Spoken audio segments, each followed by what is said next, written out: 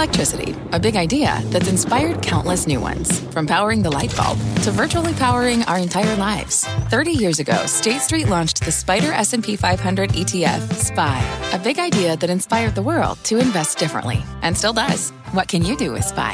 Before investing, consider the fund's investment objectives, risks, charges, and expenses. Visit ssga.com for a prospectus containing this and other information. Read it carefully before investing. SPY is subject to risks similar to those of stocks. All ETFs are subject to risk, including possible loss of principal. Alps Distributors, Inc. Distributor. All right, Kel, thanks so much. Welcome to Closing Bell. I'm Scott Wapner, live from Post 9 right here at the New York Stock Exchange.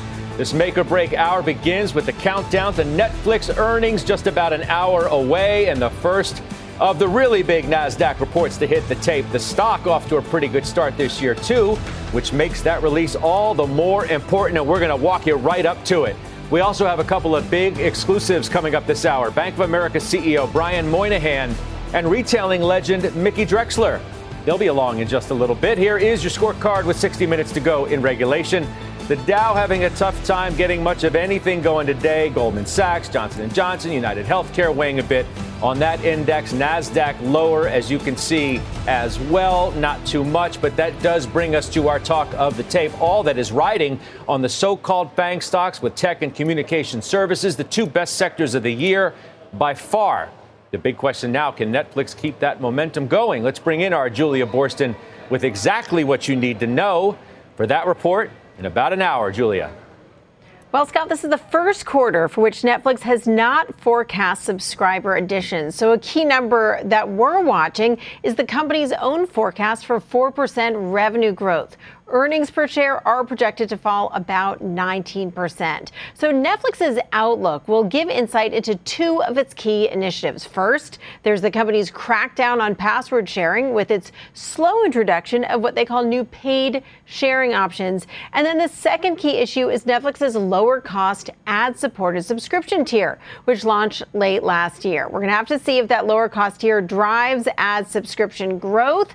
Netflix, though it didn't forecast the additions, we do know that analysts are looking for the addition of 1.4 million new subs. Now, Scott, this is also Netflix's first quarter without Reed Hastings as a CEO or a co-CEO. So we're going to have to see if he makes an appearance on the earnings call in his new role of executive chairman to answer some questions. Yeah, no doubt. That's an interesting point, too. I forgot about that. Do you feel like we're kind of flying blind here into the report because the company just no longer gives that sub-growth guidance?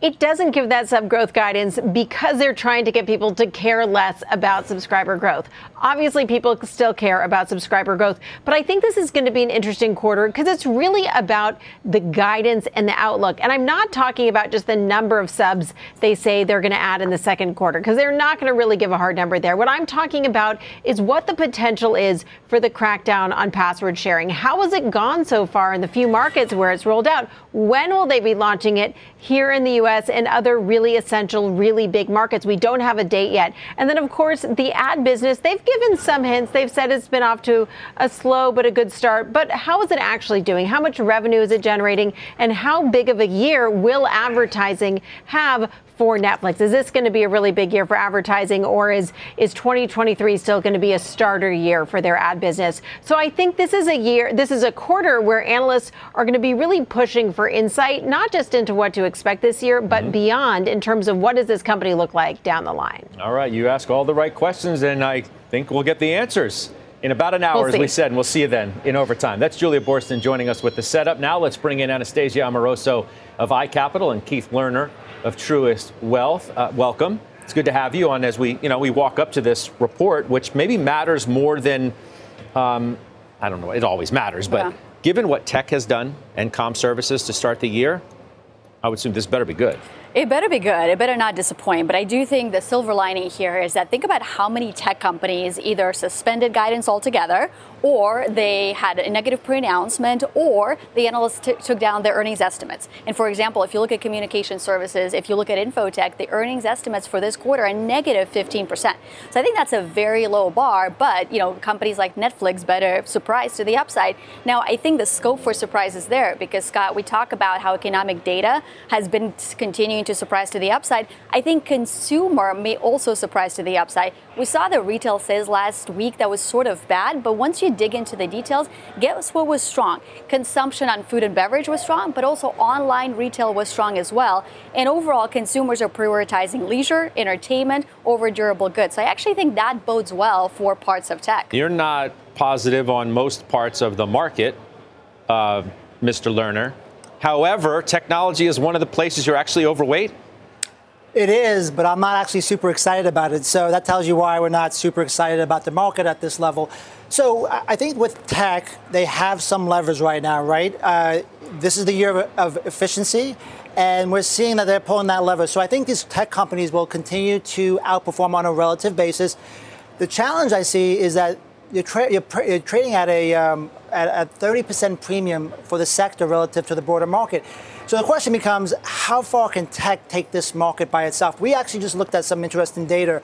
Over the last 3 months, only about 26% of stocks within the S&P are outperforming the S&P. So what does that tell you? Well, tech has been the driving force. Top heavy. It says that this whole thing has been top heavy since the start of the year. You need this to broaden out, and maybe that's that glass half full that you do have opportunity to broaden out.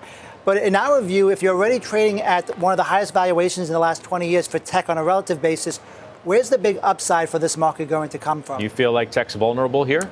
I mean, I don't. And the reason I say that, yes, maybe the multiple is higher on tech and higher on, the NASDAQ than it is on the S&P. But I think there's two differentiating factors for technology. First of all, look at margins. Who has the highest margins in the S&P 500? It's technology and software. So there should be a premium in valuations for that. And then the second point, if you look at the earnings CAGR, the earnings growth for the next 2 years, for example, Scott, for the S&P, it's averaging about 8%, which may be high. But guess what? For the NASDAQ, it's about 14%. Right. So it's all about how much you're paying for a unit of growth and for the margin. And I think the story there is positive for tech. And then the other thing, too, is I do think we're towards the end of this hiking cycle. And that means this valuation headwind may not necessarily be a tailwind, but it's not going to hopefully move the multiples one way or another. And in that environment, if tech multiples are stable and earnings growth actually outperforms the S&P, I think that's a good setup. Bostic was on our network. Raphael Bostic, Atlanta Fed Prez earlier today. Keith said, my baseline, one more hike for sure, and then we're going to hold it there. And he doesn't have recession as his base case either. What do you make of that? Well, first thing, I think there's a lot of debate whether they're going to raise one more time or not. I don't think that's that important. I think the bigger picture is the end of the tightening cycle is near. And then the question becomes, historically, what comes next? Historically, you get a bit of a short-term rally, and I think that's part of the reason why this market has rallied. Wait a minute. Why are you negative then? Well, because as we go into the second half, part of the sustainability of a rally is whether you go into a recession or not. I know there's a lot of debate, soft landing, hard landing. We think the economy is going to slow in a meaningful way by the end of this year. And then when I look at the earnings side of this market, we talked about multiples being relatively high. I see a disconnect. I see that the industry analysts are expecting earnings for the S&P in the back half to come back to an all-time high. But I look at the economists, and they're looking for a significant declining in the economic growth. So I think there's a disconnect. I think you don't have to be bearish, but at a minimum, that just tells us our view is that the upside is likely capped. I realize the one positive right now is position is still relatively light. So that may stretch things a little bit, but if you're looking like we are the next 6 to 18 months, it's not something that we feel like there's a lot of upside in this market. Well, I mean, it makes perfect sense to be bearish, though, if you believe that earnings are still too optimistic and that estimates are still too high. Like Mike Wilson, for example, at Morgan Stanley has been routinely bringing up, including, again, this week. And I don't even think you have to be overly negative on earnings. If I say that the earnings for the next year are money good, which I think there's actually downside, you're still trading at the highest level of the S&P over the last 30 years outside of two periods, the pandemic overshoot or the technology bubble. So you have to really, at this point, to be positive, you have to assume one or two things. One, we're going to trade at those higher valuations that we've only seen twice, or that earnings are going to be much stronger than the consensus. What about soft landing? Does that make a difference to you? Because it doesn't make a difference to everybody, right?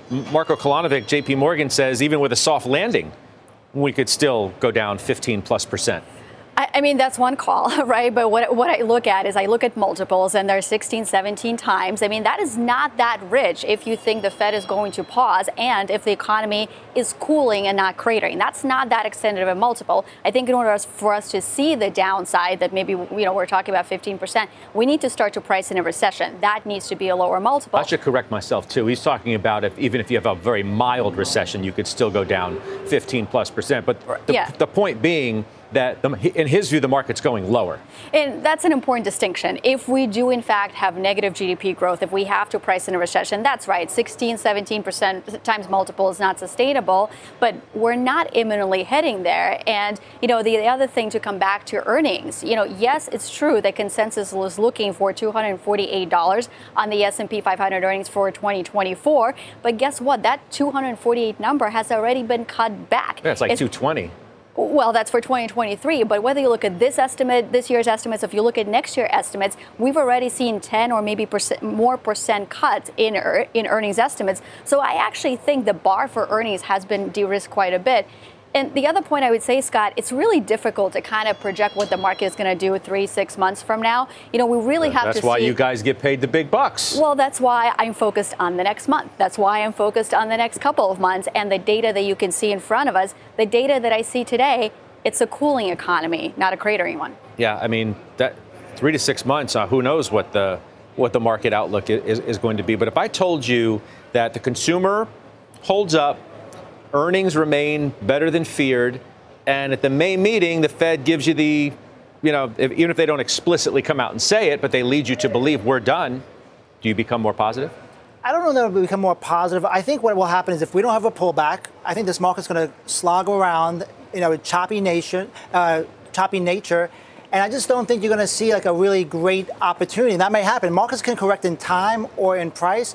But to your point, if all those things happened, I think that because of positioning, we would have an overshoot. But even if I use optimistic assumptions for next year, it's hard for me to see this market in a really optimistic scenario above 4,300. The further, though, that we get away from the October low, it's like, okay, well, here's another month that we got away from it. And then there's another month. I mean, at some point you say, okay, I've seen enough. Well, I don't think I'm going to call this race. Well, I don't think you need to call that the October. I don't think you have to say we're going to have to break below that. That's still 10% from where we are today.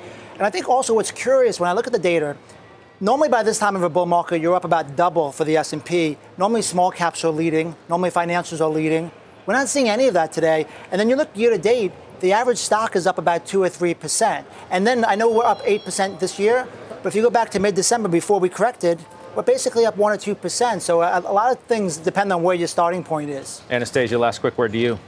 I mean, I think it's been tough to be a bear in this market. And the reason that there's still plenty of them, though. There's plenty of them, and maybe that's a good thing. That's why we haven't tried to be a bear, because there's so much negative sentiment out there. As long as this economy hangs in, and as long as the Fed is approaching a pause, I think you still have a phase in the market where the stocks can do okay. So I don't want to pre-trade a recession. And for now, sticking with dividends and sticking with tech. All right. Well, we've turned positive across the board, if that means anything, at least for the Dow and the S&P. I see the NASDAQ is still a touch negative as we wait for those Netflix earnings in overtime. Thank you very much, Keith, Anastasia. Talk to you soon. Let's get to our Twitter question of the day. Speaking of Netflix, what is the best streaming stock right now? Is it Netflix, Disney, Warner Brothers, Discovery, or Paramount?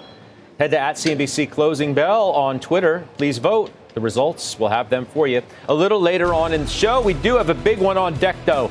Up next, an exclusive with Bank of America CEO Brian Moynihan. He talks earnings, the state of the banks, consumers, the economy, and much more. And later, former J.Crew and Gap CEO Mickey Drexler is here at Post 9. He breaks down the current state of retail, the health of the consumer. Do not go anywhere. You're watching Closing Bell on CNBC. From a flat tire in the city to a dead battery on a distant drive, AAA is partnering with T-Mobile for Business to accelerate response times and get more drivers back on the road fast. Our nationwide connectivity powers location telematics, so AAA's fleet can find stranded drivers quickly while being fully equipped with the in-vehicle tools to have answers when they get there. This is elevating the member experience. This is AAA with T-Mobile for Business. Take your business further at T-Mobile.com/now. When it comes to your finances, you think you've done it all. Saving, researching, investing. Now you can take those investments to the next level with Yahoo Finance, our sponsor today. I have an investment account with Schwab and a 401k with Fidelity, and I use Yahoo Finance to consolidate them so it's incredibly easy to manage. They've been helping great investors like you for over 25 years. So whether you're a seasoned investor or just looking to level up, Yahoo Finance can simplify things, putting all your tools and data in one spot. Yahoo Finance takes a 360-degree look at the financial news cycle. From breaking news, original editorial perspectives, analyst ratings, independent research, and customizable charts, they've got you covered. You can see all of your 401k and other investments by securely linking your brokerage accounts. Yahoo Finance gives you insights and helps you see your wealth in its entirety. That big picture perspective helps smart investors become even better. For comprehensive financial news and analysis, visit the brand behind every great investor. YahooFinance.com, the #1 financial destination. YahooFinance.com. That's YahooFinance.com. Bank of America reporting a beat on the top and bottom lines today, driven in part by a 25% rise in net interest income and better than expected sales and trading revenue. Our Becky Quick joins us now for an exclusive interview with Bank of America Chairman and CEO Brian Moynihan. Becky, over to you. Scott, thank you so much. And I want to welcome Brian Moynihan. Brian, earnings very strong across the board. Scott just mentioned a lot of the numbers. I think it was the net interest income that had so many people kind of watching and wondering what happens next. Those numbers are strong. It means that you can get deposits paying out very low amounts of interest to people, but you give out loans at higher rates. What are you seeing just as we get deeper into this, towards the end of the quarter, as things change so much with banking? Is the net interest income, is that a number you think can continue, or how do things change and how they shape? Well, at the end of the day, it's good to talk to you again, Becky, and thank you. The team at Bank of America had a great quarter, $8 billion plus in earnings and 17% return on tangible common equity, and we did it by growing loans year over year and having deposits stabilize. As the Fed has withdrawn monetary accommodation, QT, shrinking their balance sheet, everything your colleagues were talking about before, the money's got moved to off the bank balance sheets out of the system, but our deposits held up relatively well. And I think even through in March, even through the changes of March in the banking system, our deposits held up well and performed a little bit better than we thought we did. So we had $14.6 billion in NII for the quarter, up 25%, as you said. But the real question is, what do? We open accounts for people and they give us deposits, and we turn around and make loans to people, or we invest the excess. And that's been going on for years. It's called banking. And then we have fee revenue streams, and all of them performed well linked quarter, albeit that the pace of rate rises has slowed. So therefore, you're starting to see NII flatten out, and it was down a little bit quarter. The core banking book more or less flat. And we see that continuing in the future. And we gave some guidance today. They'd be down a little bit next quarter, but we feel pretty good about it. You said today that you're anticipating a mild recession at this point, just based on what you're seeing with the consumer, which still looks strong, maybe a little bit of a slowdown when it comes to commercial issues, commercial loans. But is that dependent on the Fed slowing things down after this next rate hike that's anticipated? Well, we base our earnings on the market, and the market has one Fed increase left in a forward curve and then has cuts. Whether those come true or not is really going to be dependent on what the Fed sees at each meeting, because they're completely driven by trying to figure out what's going on in data. Our team, Candace Browning-Platt and the research team, have a recession and have consistently had a recession predicted for the second half of this year, third quarter, fourth quarter, first quarter of next year, and then ends, and we start to see positive growth. And so that's based on the Fed tightening having finally taken hold, and those experts see that. When we look at our consumers, though, you can see the core conundrum that faces the Fed. Our consumers spent 9% more in March of 2023 than they did in March of 2022. They spent about 8% in the first quarter more than they spent last year in the first quarter. And they're spending on things, frankly, which drive employment, and meaning they're spending on experiences at amusement parks or theaters or restaurants or outside concerts or outside entertainment. All these things drive people to make them happen, as opposed to other things, buying a product which would come from another country potentially. So U.S. employment is very strong. So our customers are seeing wage growth and seeing wages, and they also have money in their accounts, still a lot of stimulus money left in. So that's what the Fed is trying to slow down. And albeit I think we see, and our experts see, them having a mild recession, which if they could do that and unemployment never got much above 4.5, that would be a heck of an accomplishment. And so that's the base case, and we are running a company accordingly.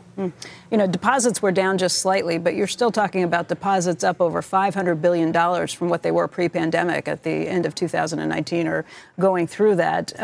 You and I have talked a lot in the past about deposits being sticky. Are they still going to be sticky? Because one thing we've learned during the issues the banks have been having recently is that people are willing and able to move their money pretty quickly electronically.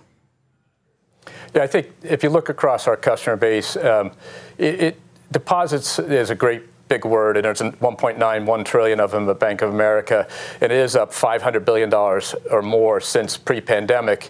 And you'd say, well, is that going to go back out? And the answer is the economy on a gross basis is up a lot also. So the industry's deposits are up 31%, ours are up 34%. We have gained share during the pandemic and its aftermath, and that's by opening up, since the pandemic started, we've opened up 2.5 million net new checking accounts in our consumer business.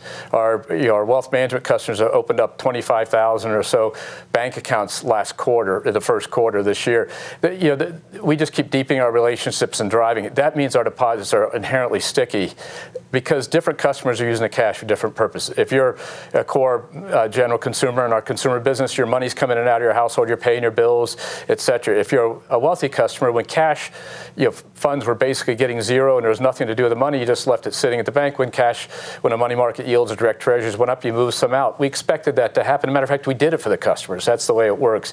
And then when your corporate customers, the same thing, and there's even some tedious stuff that in there called earnings credit rate and things like that. But basically, companies pay us for their services by leaving deposits with us. If we raise that rate, they can leave less deposits. Now, interesting, those deposits have been relatively stable the last 6 months. So each customer base, who it is, what they do with the money, investment cash versus transactional cash is very different. But at the end of the day, $1.91 trillion of deposits. They've been relatively stable the last 6 months. We showed some detail to that.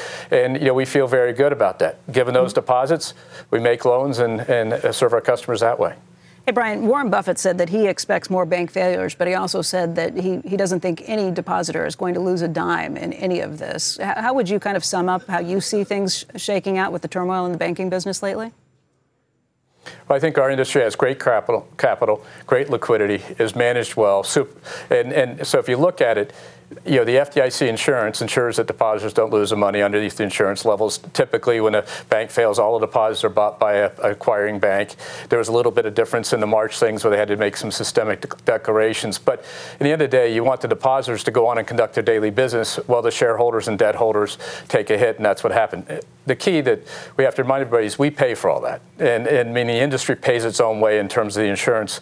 The government guarantees it, but the industry reimburses the government for that. That's one of the reasons why our expenses were up this quarter. We had an additional $100 million in deposit insurance costs. Had nothing to do with what went on in the first quarter, but they were scheduled to go up. And so I think we feel very good about this industry. It's well managed. The business models that were challenged early in March were very different from than the banks at the regional banking system and stuff, and we've seen the stability come in the system, and that's a very good thing for America, quite frankly, because the strength of our banking system is one of the things that holds us in great stead all over the world. Brian, unrealized losses on hold-to-maturity bonds, you brought that number down from $108 billion 3 months ago to $99 billion now. That's a big number. Obviously, it's nothing compared to the deposits you have, not going to be an issue in terms of being able to hold those things to maturity, but how does it impact profitability, earnings-wise, for the company?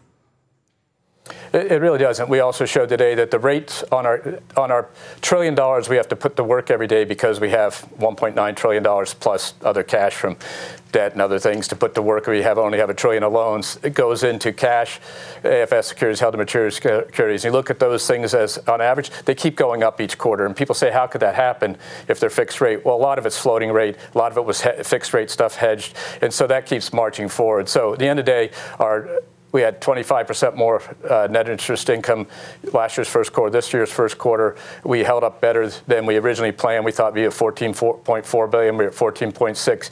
But it's the way you extract the value of those deposits. And so we quit investing in the held to maturity in mid-2021, and it's just been running off it. But that was a plan. Once we figured out the deposits were going to be stay in the industry because of the stimulus and the things that went on during the pandemic, we then had to invest them, even when short-term rates were zero, to produce some revenue. Otherwise, we basically were running the business for no profit. And then we did that, and then we let it run down.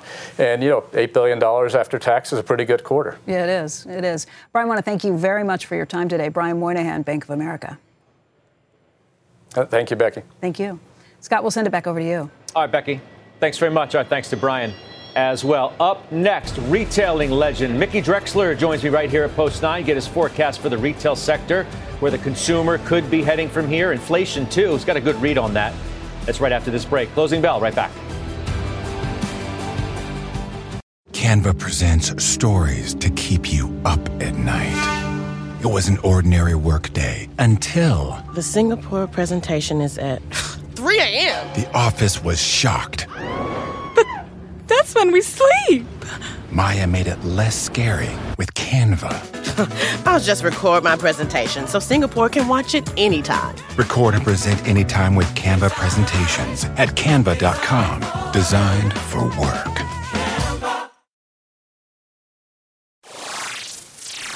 Quote, it's tough out there. Those are the words of our next guest, who knows the retail landscape better than most anyone. Mickey Drexler is the former CEO of J.Crew and Gap. He's now the chairman of Alex Mill, alongside his son, who founded the business. Mickey here with us at Post 9 in a CNBC exclusive. Welcome. It's good to see you. Nice to see you. So it's Thanks. tough out there, but yet you still wanted back in this game? Well, it's what I love to do.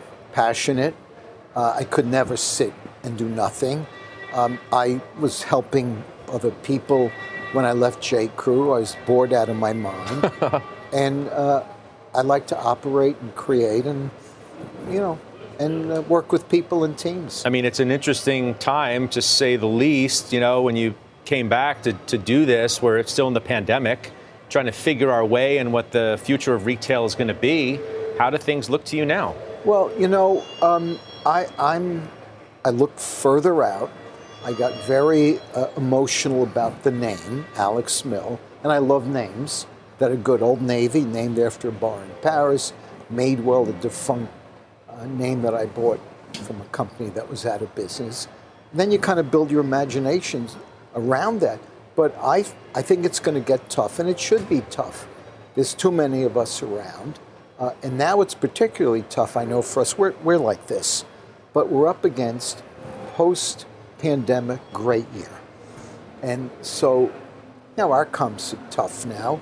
I speak to a lot of people out there. There's some, winners and more people who are concerned.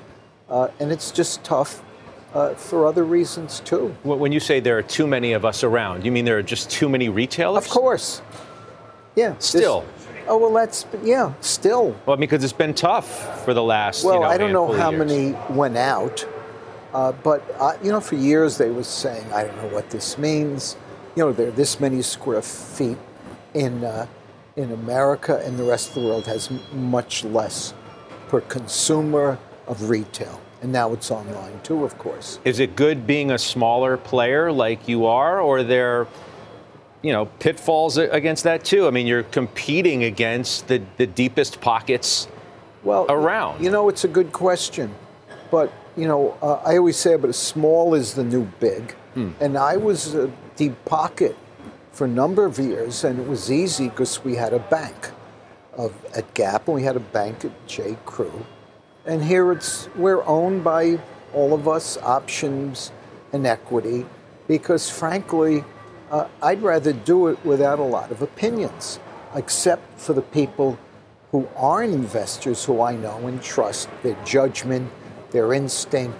And that's my board of directors. I go to whoever knows more than me about a subject. Would you also rather do it without a lot of locations? I mean, does that make a difference these days, too? You're more direct consumer. Yeah, well, right? Look, I've been doing that for 40 years. And there's others, but everyone, DTC is the new, everything's like a new thing.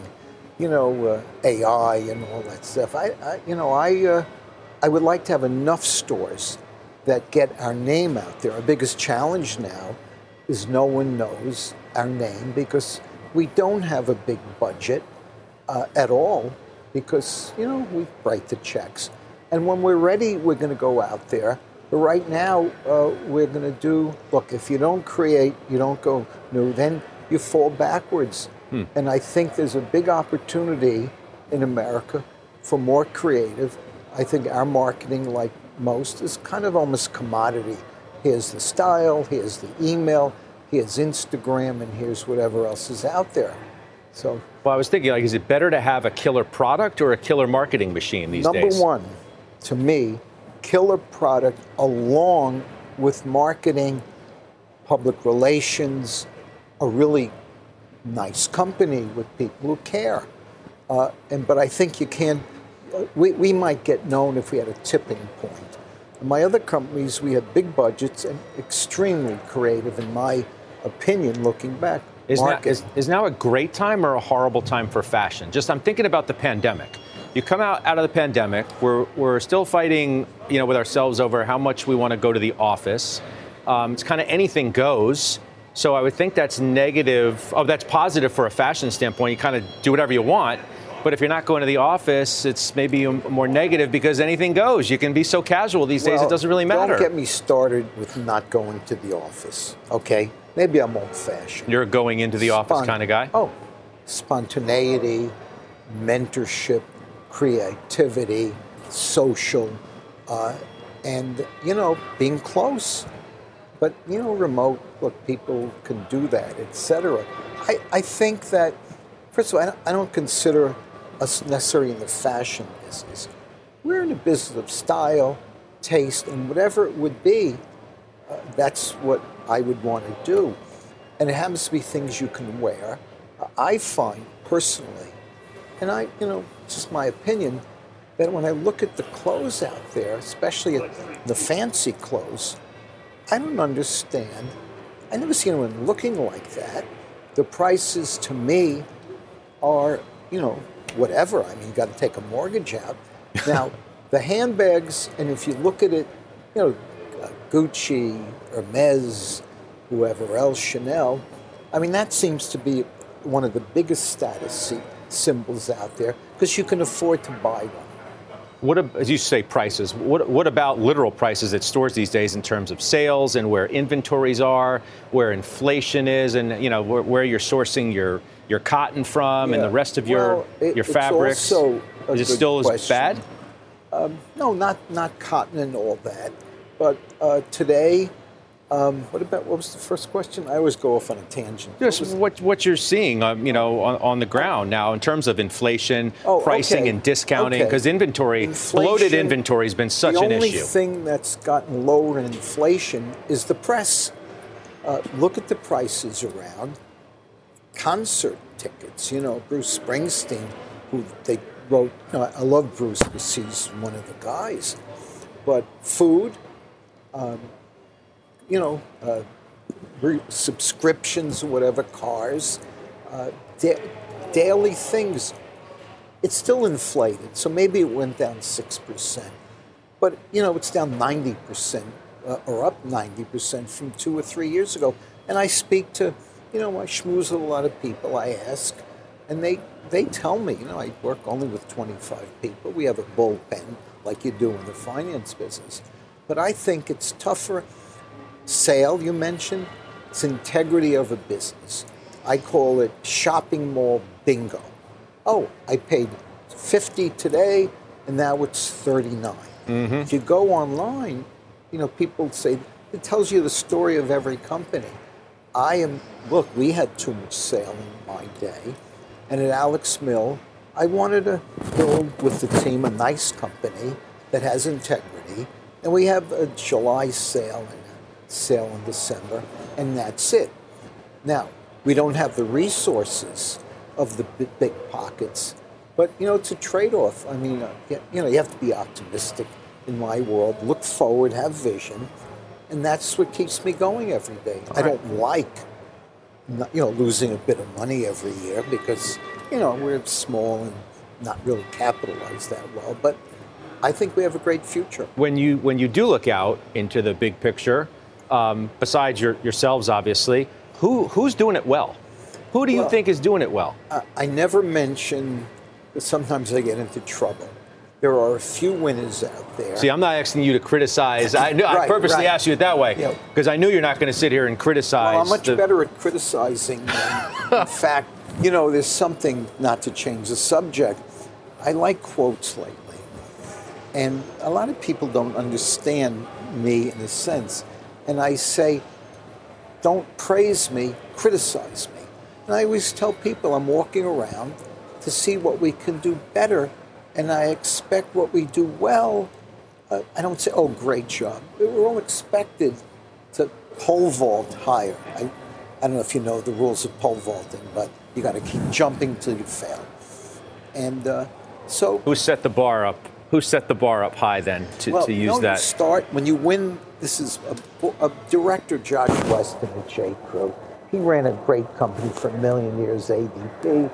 And he explained at the board meeting, if you... What? Your microphone's about to fall off. I don't want it to hit the floor. There we go. There you go. So he explained pole vaulting rules. And it's jump, you win the competition. You keep jumping until the stick or whatever it's called falls down. That's what we do. Would you be an investor in a publicly traded retail company today, given how concerned you are about kind of where we are? You said there's too many of us, implying that some need to go away. I'm not a good investor in stocks. And when I do retail, I fall in love with a potential business, thinking if it's run this way. And so you're really investing in leadership in every company, in my opinion. Oh, you said you had a really interesting quote that I thought: inventory is a temporary problem, leadership is a permanent problem. Oh, I said that? I like that. You said that. Well, leadership, if it's wrong, that's... Well, I mean, there are good leaders out there in the retail business. Oh, there are terrific leaders. Yes, there are, who I admire and respect. The list is not long enough for me, but I'm a kvetch. My standards are what they are. And I always like to look up at people, and I learn from anyone, not what to do, but, I know all of them. And, look at their stores or their online. That's a reflection of the leadership. And the other reflection is I always review my team members from bottom up. Who knows better than who's a great leader than the people that work for them and are motivated by them? Let me ask you one last question before I go. You're no longer on the Apple board. No. But when you look at the whole retail experience, when you go into an Apple store these days, what do you think? Well, I had something to do with the original store. I love Steve, by the way. In my opinion, he was the best ever. And I say the best retailer ever. What do I think? I'm not a technology person.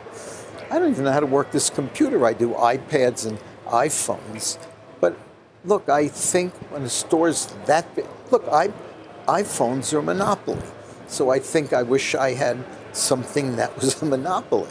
But he's incredible, and Tim's doing a great job. It's a great company. You're still a shareholder in Apple?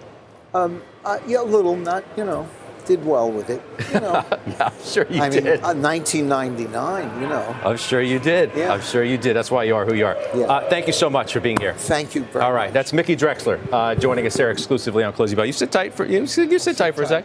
All right, still ahead. The key names you need to be watching as we head towards the close, and we are less than 30 minutes away from Netflix numbers. The key themes every investor needs to watch. That's up next. Got about 15 minutes before the closing bell. Let's send it to Pippa Stevens for a look at the key stocks we're watching today. Pippa?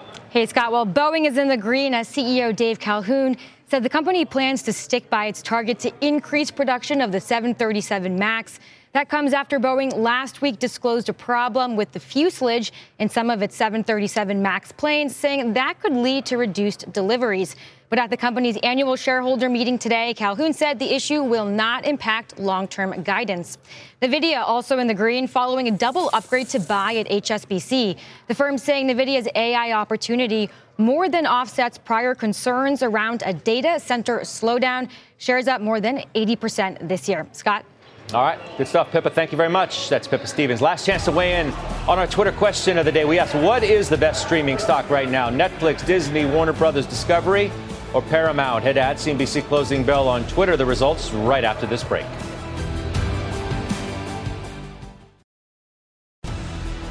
Let's get the results now of our Twitter question. We asked, what is the best streaming stock right now? The majority of you said it is Netflix, reporting shortly in overtime. 54.4% Disney. Number 2. We said Netflix getting ready to report. We'll have a rundown of what to watch coming up next in the Market Zone.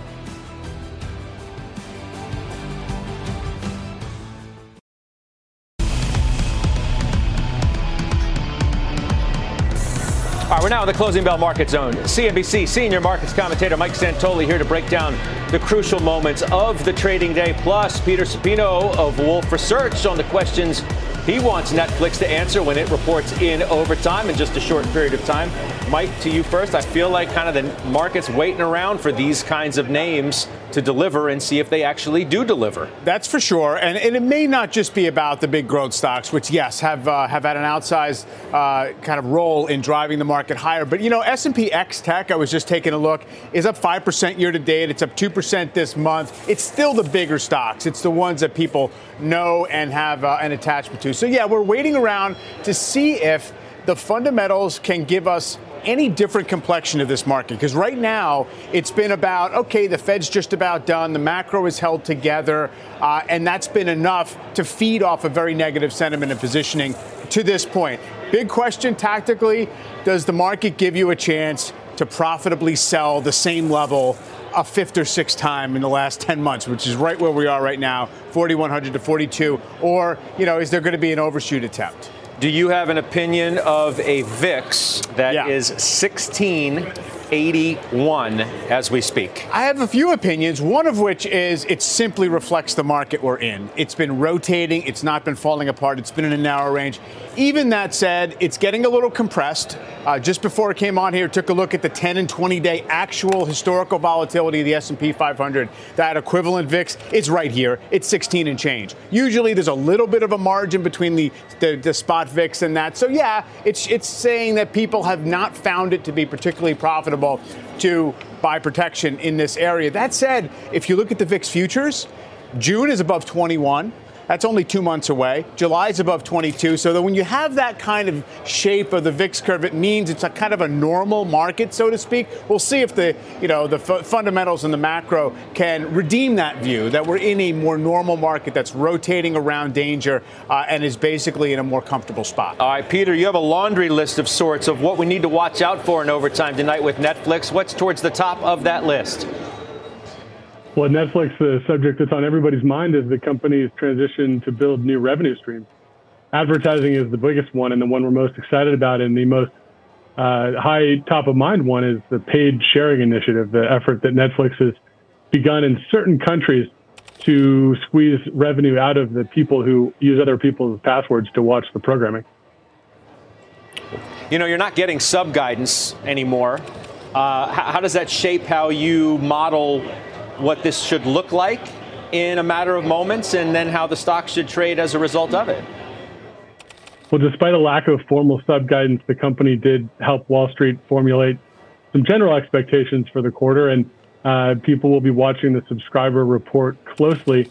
I think as Netflix matures, subscriber growth matters less and less. I think of the Hollywood incumbents who had, for many years, did not report the count of subscribers that they had in the pay TV ecosystem. The market focused on subscribers and pricing and globalization and new products. And Netflix is really heading in that direction, but it's a long, slow journey, and net ads still matter for this stock. You don't like much in this space. I mean, in terms of the names in your coverage universe, Warner Brothers Discovery, though, pops out as the one you like the best. It's a really tough space. The secular trends for the Hollywood incumbents are well reported on, and they're just as bad as the headlines. And in the meantime, Netflix is a secular winner at a relatively demanding valuation. We're a believer in the long-term compounding opportunity there. Warner Brothers Discovery to us is leading the change in the industry.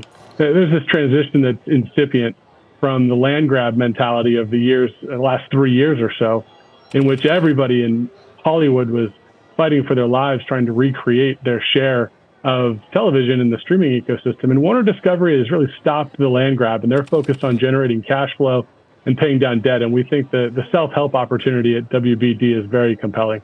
All right, Peter, thank you. I appreciate that. Less than 2 minutes to go now. You heard the sound effect. Back to Mike Santoli for his last word. I mean, no real landmines from the banks. No. So we're kind of through that. Yes. And earnings, by and large, have been pretty decent. They've been okay. It's definitely early, and I think almost a bigger issue is that the earnings decline in terms of the trajectory of the estimates has been orderly, and it's been well telegraphed, and nobody was expecting big things. That's been enough over the last couple of quarters to keep the market together as we got reporting season through. Again, valuations in themselves are not compelling. The risk reward at the upper end of the range probably doesn't look as good as it did, 10% ago. But, if we're getting into the second half of this year and all of a sudden 2024 numbers don't look delusional as they're published right now, then the market can make its way again if the Fed is done and you still do have this pretty high tank, this full tank of anxiety out there in the way of people piling into cash. Fed speak didn't do much to upset anything today. Bostic was like, yeah, one more, done. Yeah. Leave it there for a while, but, I will have seen enough at that point. It pretty much matches where the market is right now. It's going to get above 5%. They've been targeting that level for a little while. We're a couple of weeks away, but it seems like the data is going to essentially underwrite that notion that done soon, then we see what the net damage is. All right, game on. In overtime, Netflix, that report is literally just moments away. Morgan and John pick up that story right now at overtime.